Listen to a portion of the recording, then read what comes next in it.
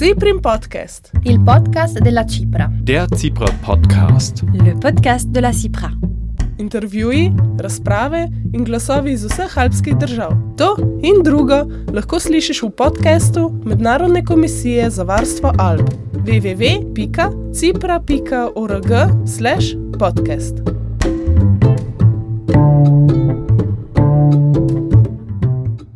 Pozdravljeni, dobrodošli v Ciprnem podcastu. Z vami sem Katarina Žakelj z Cipre Slovenija. Slovenska vlada je aprila po skrajšanem postopku, praktično brez javne razprave, predvsem pa brez posvetovanja s stroko, potrdila sporne spremembe zakona o vodah. S tem je spodbudila močan in usmerjen odziv različnih nevladnih organizacij, civilnih in strokovnih združenj posameznikov. Prebudila se je tudi javnost.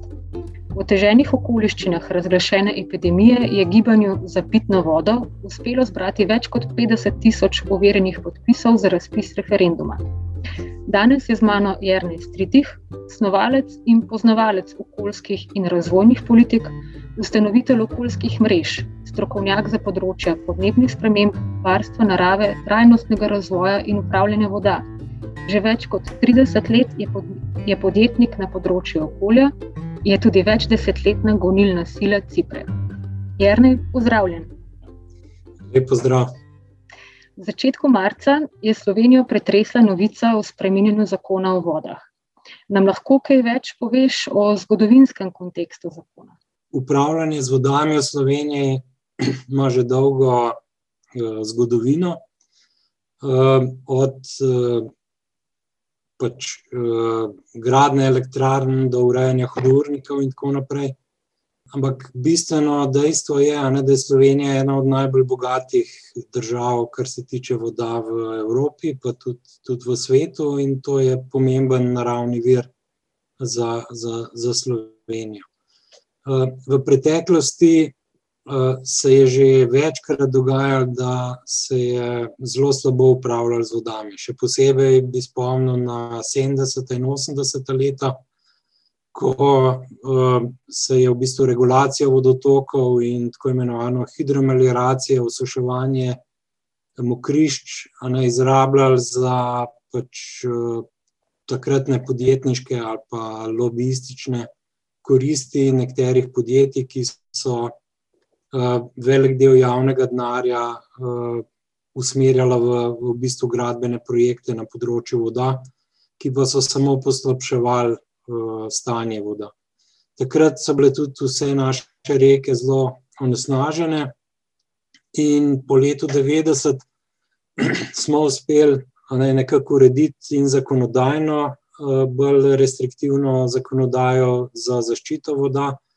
Uspeli smo tudi sanirati kakovost voda, tako da so danes reke bistveno boljše kakovosti, kot so bile recimo pred 30-40 leti.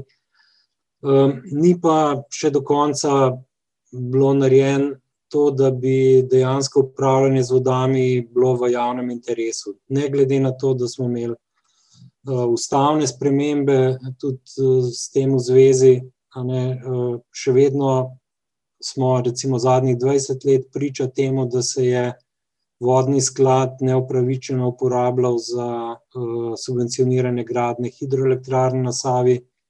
Sprav najprej vodni sklad, kasneje tudi podnebni sklad.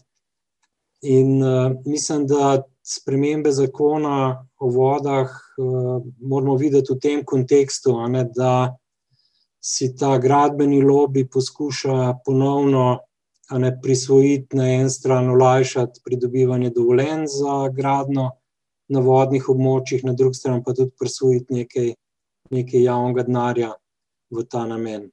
Kar pa bo seveda imel lahko zelo negativne posledice za same vodne ekosisteme, za vodni prostor in pa za podtalnice. V medijih pogosto zasledimo očitek, da pri referendumu pravzaprav ne gre za samo zaščito vode, temveč je referendum usmerjen proti vladi Janeza Janše. Kako komentiraš takšne izjave? Ja, če bi bil ta referendum pred 20 leti, bi bil usmerjen proti LDS-u, ker je ravno recimo Drnovškova vlada v začetku po letu 2000 začela uporabljati vodni sklad za gradnjo hidroelektrarn na Savi. Kasneje bi ga lahko rekel, da je proti SMC-ju, kjer je tudi Cerarjeva vlada pač se povezovala s temi lobiji dostkrat.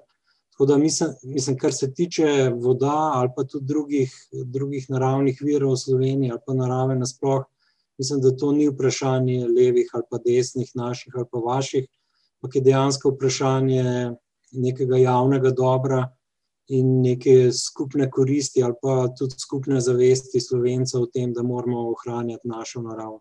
Najpomembnejša naloga te generacije je spopadanje s podnebnimi in okoljskimi izzivi, pravi Evropska komisija.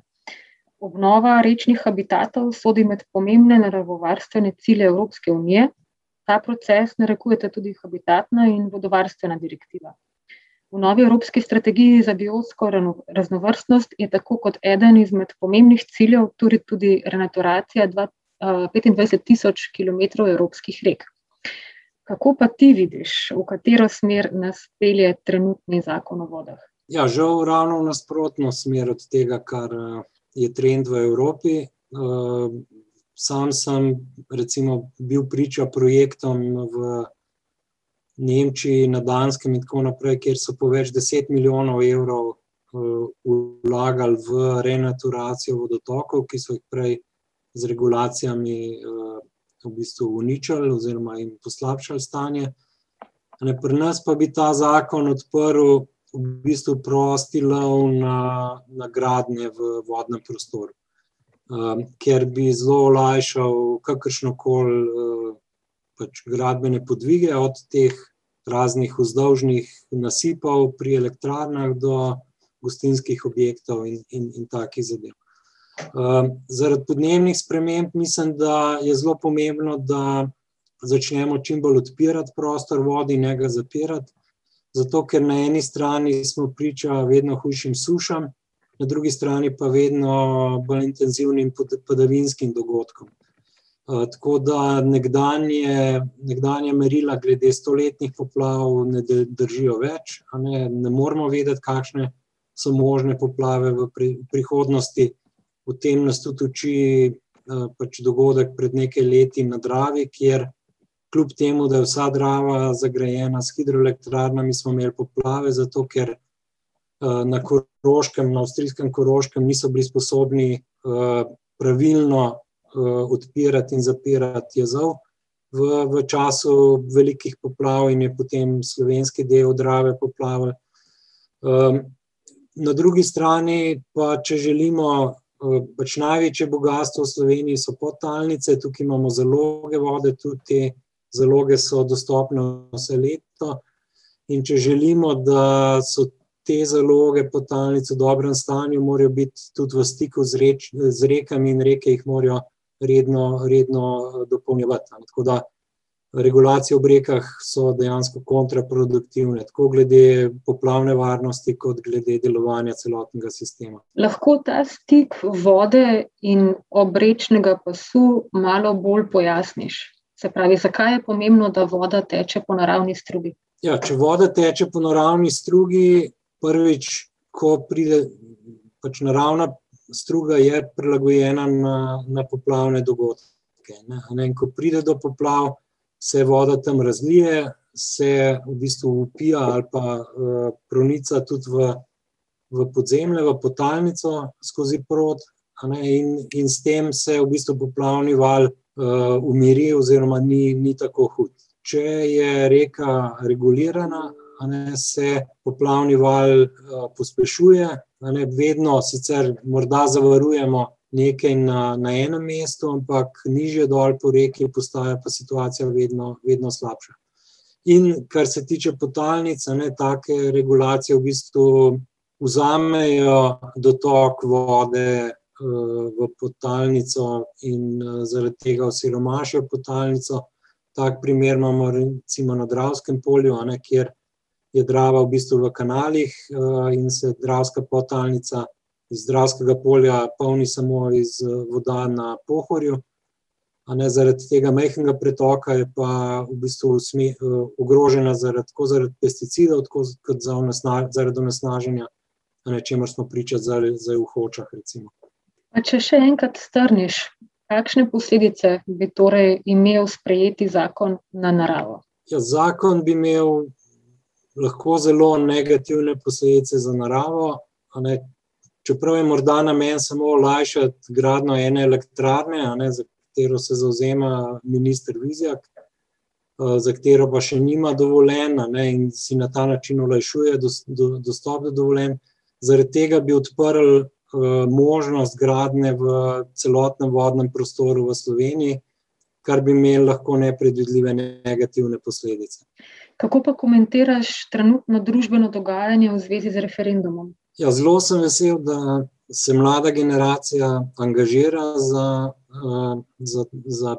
varstvo voda, da razume, da je v bistvu to, da je Slovenija zelena država, da je prepoznana kot ena od najbolj trajnostnih držav na svetu, da ni to samo priložnost za to, da bomo pa zdaj še naravo lahko naprej uničevali ali pa jo dodatno izkoriščali, ampak da je dejansko to kapital, s katerim moramo delati za prihodnost, ga ohranjati, varovati, in da je to v bistvu neka podlaga tudi za kakovost življenja naslednjih generacij v naši državi. Kakšnega zakona o vodah pa si želiš sam? Ja, želel bi si zakona, ki bi dejansko res zaščitil vodni prostor, ki bi omogočil mogoče tudi širitev vodnega prostora, namesto da vode utesnjujemo z gradbenimi posegi, da bi morda raje ta denar namenili za odkup zemljišč ob vodah in renaturacijo območij tega vodnega prostora, in pa da bi tudi dali drugim funkcijam voda večjo težo. Vidimo, da turizem prinese v Sloveniji bistveno več kot energetika v smislu dodane vrednosti in še posebej v smislu delovnih mest. Naše vode imajo zelo veliko rekreacijsko vrednost, zelo veliko vrednost glede turizma in glede kvalitete življenja, se pravi, morali bi se dejansko začeti z vodami upravljati multifunkcionalno in predvsem skrbeti za njihovo ohranjanje, ne pa skrbeti za njihovo izkoriščanje in uničevanje. Veliko delaš tudi v tujini. Bi lahko komentiral trenutno stanje v Sloveniji in ga primerjal s kakšnimi drugimi državami? Ja, s podobnimi vprašanji se soočajo vse države, sploh gorske države v veliki meri. In kot sem že prej rekel, so različni pristopi. Nekatere države že ugotavljajo, da so bistveno več vredne prostotekoče reke. V Ameriki recimo se sistematično odstranjujejo jezovi na rekah, ki so habitat za lososa, ker so ugotovili, da z umetnimi posegi se ne da nadomestiti naravne dinamike ekosistema in naravnega cikla lososovga. V Evropi se veliki denarji tudi iz LIFE programa dajejo za projekte renaturacije rek pa mokrišč. V manj razvitih državah pa žal še vedno vlada to razmišljanje, da je treba reke zagraditi, da je treba zgraditi čim več hidroelektrarn, ampak v vedno več krajih se tudi ljudje temu upirajo. Na zadnjih letih sem bil priča temu recimo v Črni gori, v Albaniji, v Gruziji, kjer je nekaj časa bilo samoumevno, da je treba elektrarne zgraditi, potem se je pa pokazalo, da v bistvu to morda ni toliko pomemben in so ljudje tudi vedno bolj razumejo, da so te njihove reke tudi neka vrednost za lokalno prebivalstvo in pa za razvoj turizma recimo in rekreacije na teh območjih. Hvala. Bi poslušalcem morda še kaj sporočil?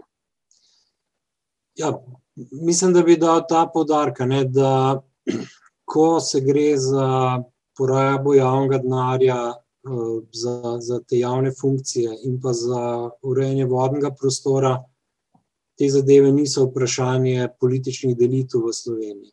Tukaj stranke in ene in druge so povezane s temi gradbenimi lobiji, ki želijo reke izkoristiti za svojo korist. In ne smemo nasedati temu, da je vprašanje tega zakona samo vprašanje trenutne vlade in nasprotovanja njej. Mislim, da je to veliko širše vprašanje in da bi bil pač uspeh tega referenduma, če zavrnemo ta zakon, dobro sporočilo vsaki naslednji slovenski vladi, da se z rekami ni zaigrati. Hvala lepa. Poslušali ste pogovor z Jernejem Stritihom na temo spornih sprememb zakona o vodah in bližajočega se referenduma. Več informacij o zakonu, o glasovanju na referendumu ter utemeljitve strokovnjakov lahko najdete na strani zapitnovodo.si oziroma Facebook in Instagram profilih Referendum za pitno vodo. Uporabite jih in 11. julija oddajte svoj glas. Z vami sem bila Katarina Žakelj z Cipre Slovenija. Ciprin podcast. Il podcast della Cipra. Der Cipra Podcast. Le podcast de la Cipra. Intervjuji, razprave in glasovi iz vseh alpskih držav. To in drugo lahko slišiš v podcastu Mednarodne komisije za varstvo Alp. www.cipra.org/podcast